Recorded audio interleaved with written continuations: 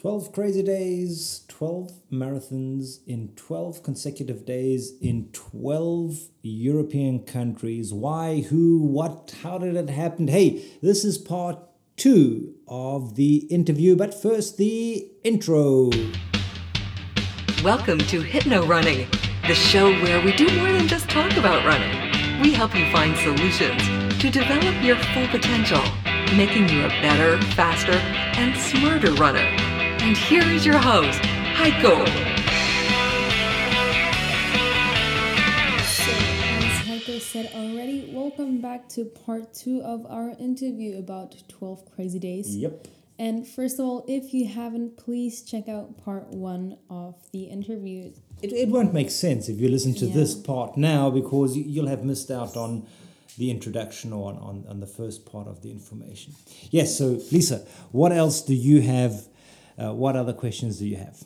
So in part 1, we already talked about your favorite run.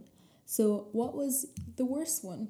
Let me just first think of the favorite one again. That was the Netherlands, actually, because it was very flat and I had two great supporters there with me. It was Raymond and, of course, Dennis, my right-hand man, who was there. It was excellent to run.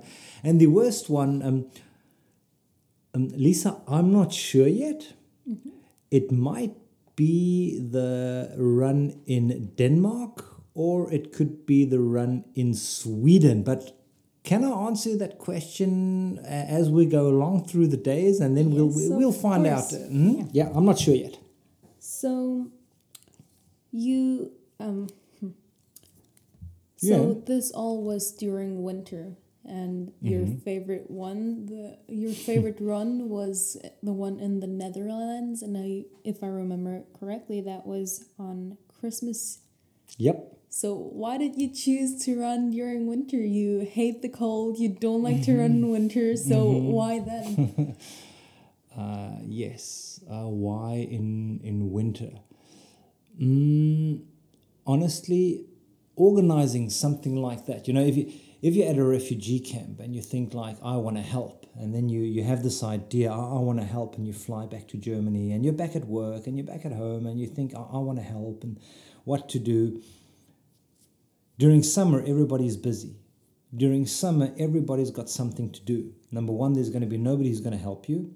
Plus, the locations, I mean, Lisa, we just ran, or I just ran where I wanted to run. There was no event or nothing stopping me from running there. And I also wanted to raise awareness and sacrifice. I wanted to sacrifice my days.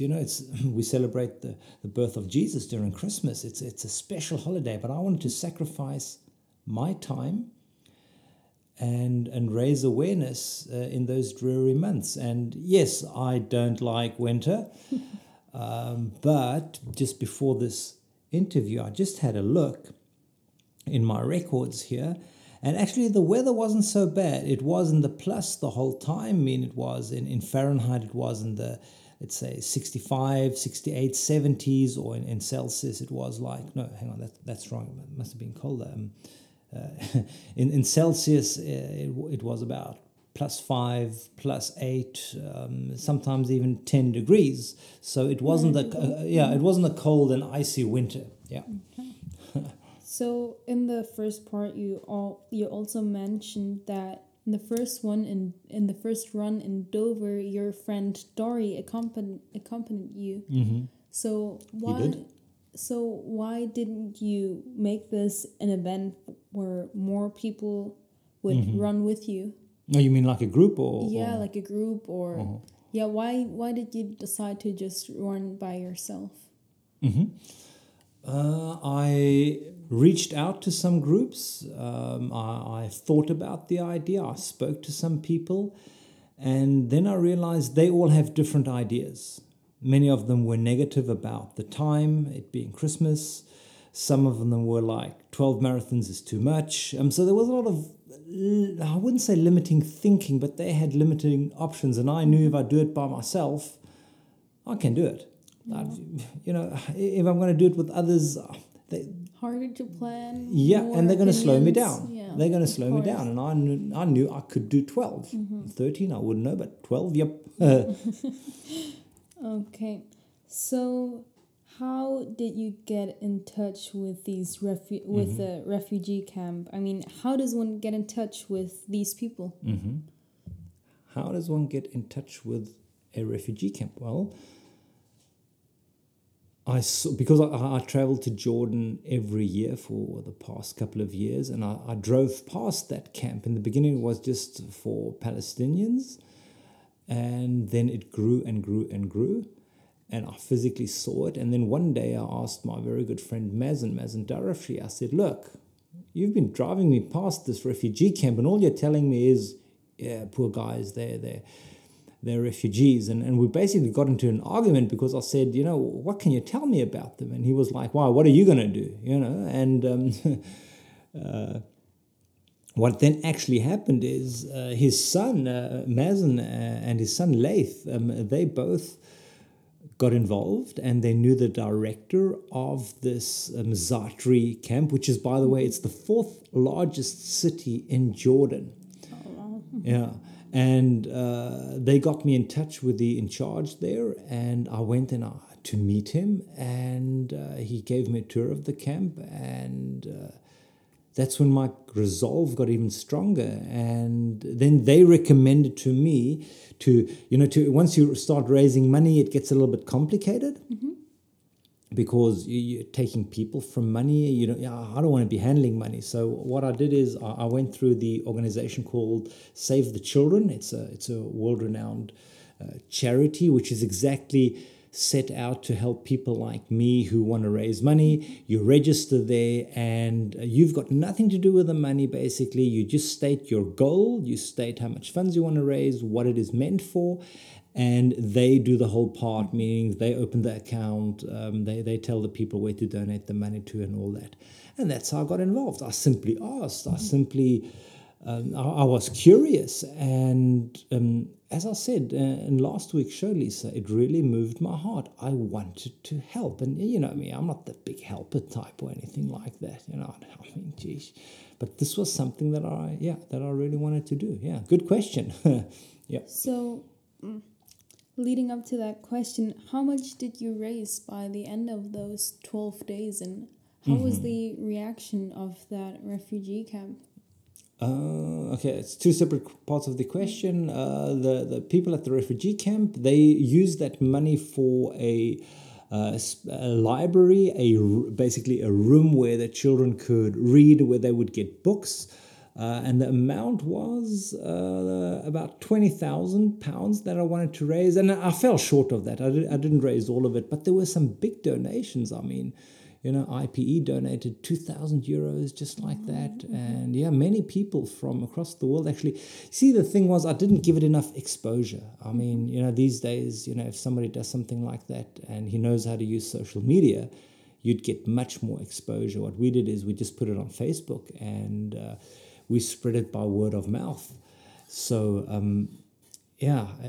that definitely could have been prepared better, could have done better. But hey, either way, it's we set out to do something, and we basically we did it. Yeah.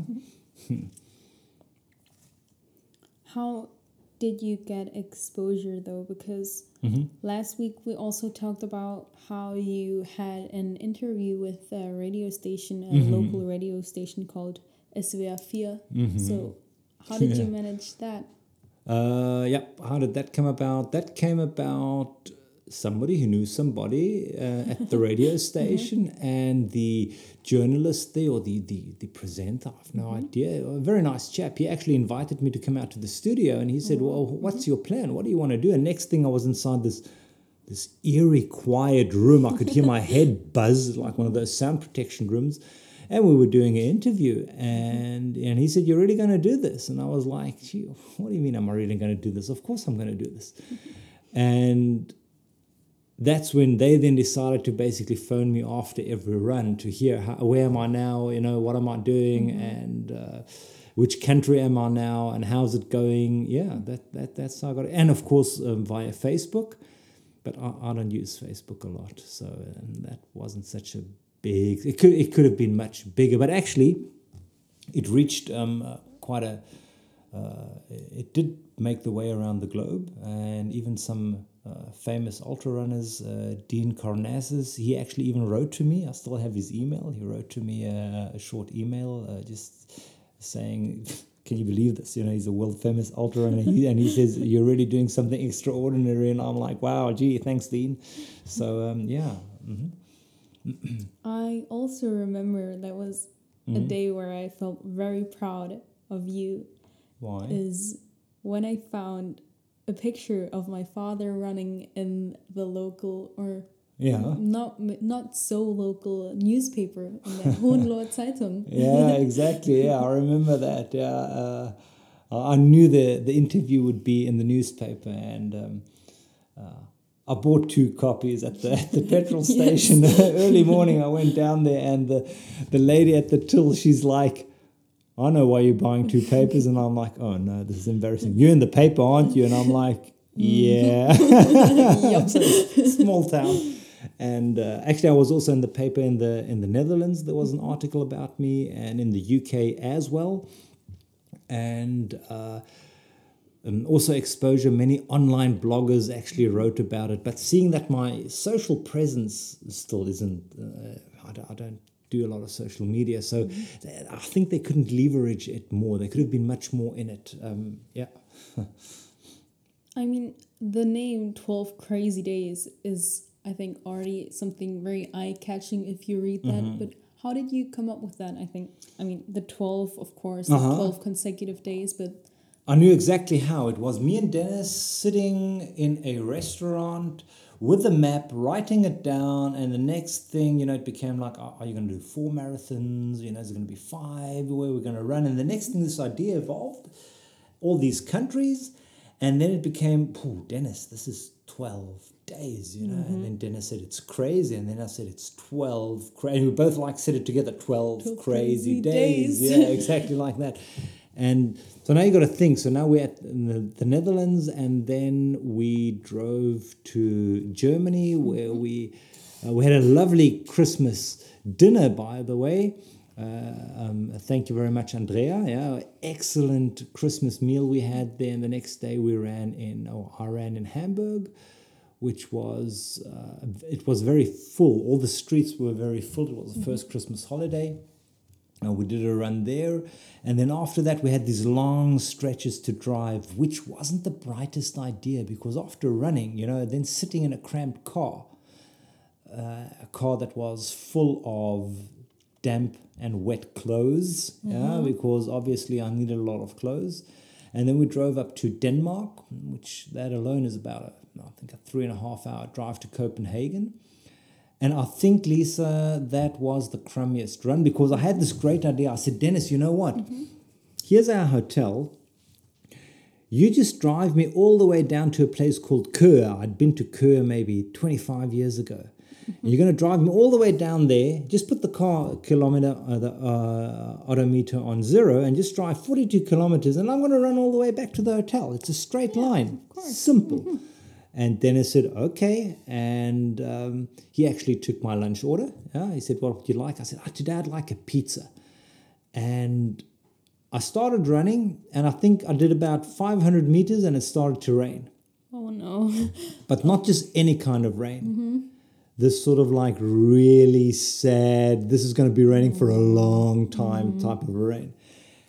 And Dennis not only got me a pizza, he got me a delicious meal. I don't know where he got all those meals from. It was even in a styrofoam box. It was still warm, delicious. And I could change clothes quickly. We had everything inside the car. And Lisa, this run was incredibly tedious because the roads were wet. So, you had to jump over puddles, which means you lost your pace a little bit. I took 2 long breaks. I did, because I was simply, I was getting tired, the cold.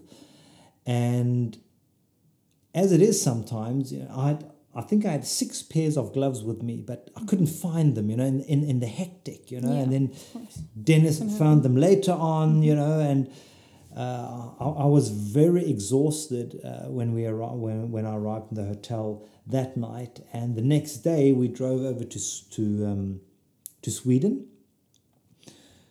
And in Sweden, I ran in an area where I used to read these novels, these crime novels, Wallander, and I ran in that area. And I remember this is also cold and windy.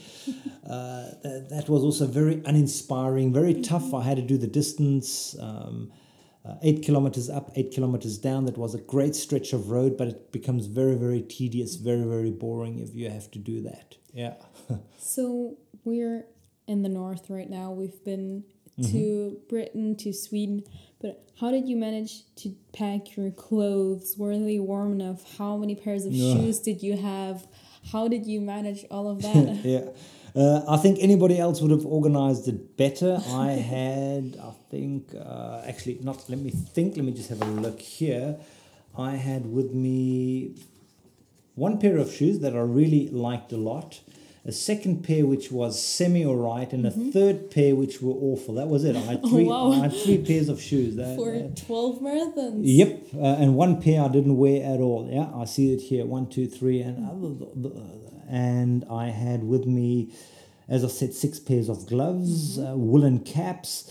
But no, as it turns out, Lisa, some of the racing equipment really felt great, and the rest useless. The rest really, really useless. I couldn't use it at all. So that's when I then I washed clothes once. That was in Denmark. I washed the clothes. That was good, so it could dry. But the rest of the time, you were limited. We were in a car. Of course. Yeah, and from Sweden, we took the ferry overnight to Poland, where we met a really excellent friend, Agnieszka, and she took us to a small forest just outside of the city, Stettin, where I ran also a loop 5 times a certain loop.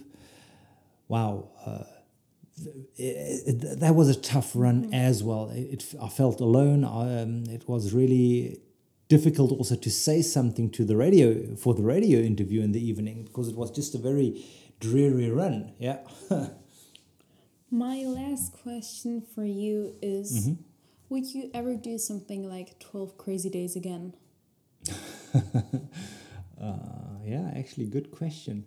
I not exactly like 12 crazy days, because look, after Poland, it was running in the Czech Republic, and then running in Linz in Austria, and then driving down to Italy, running in Italy, and until the last marathon in Switzerland. So, in total we drove 4,000 kilometers by car.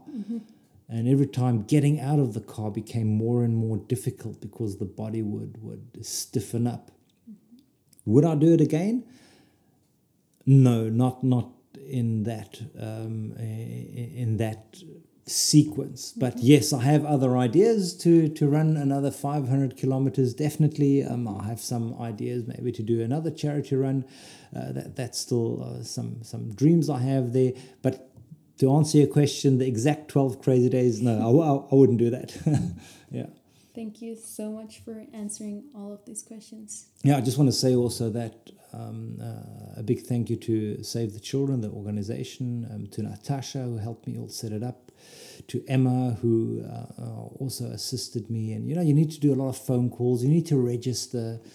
And, of course, thank you to all those that supported me along the way, that actually joined me. And also thanks to you, Lisa. And, Lisa, the last marathon, I'm sure you can remember this, I had about 10 or 9 kilometers to go, and I was so exhausted. And you walked next to me, and you said to me, why are you walking? I said, yeah, I need to rest a bit. I'm really tired. And it was the weight, the emotion of actually doing this. And then you just smiled at me and you said, Dad, come on, it's time. Let's go run. You want to finish this running. And you ran with me those last 8, 7, 6, 5, 4, 3, 2 kilometers. You crossed the finish line with me together. It was a very, very special moment. Really, a big thank you for doing that, Lisa. Yeah, really. Thanks for that. Thank you very, very much. Okay, that's today's show. Thank you very much for joining us today. Hey, remember, God bless you and take it easy.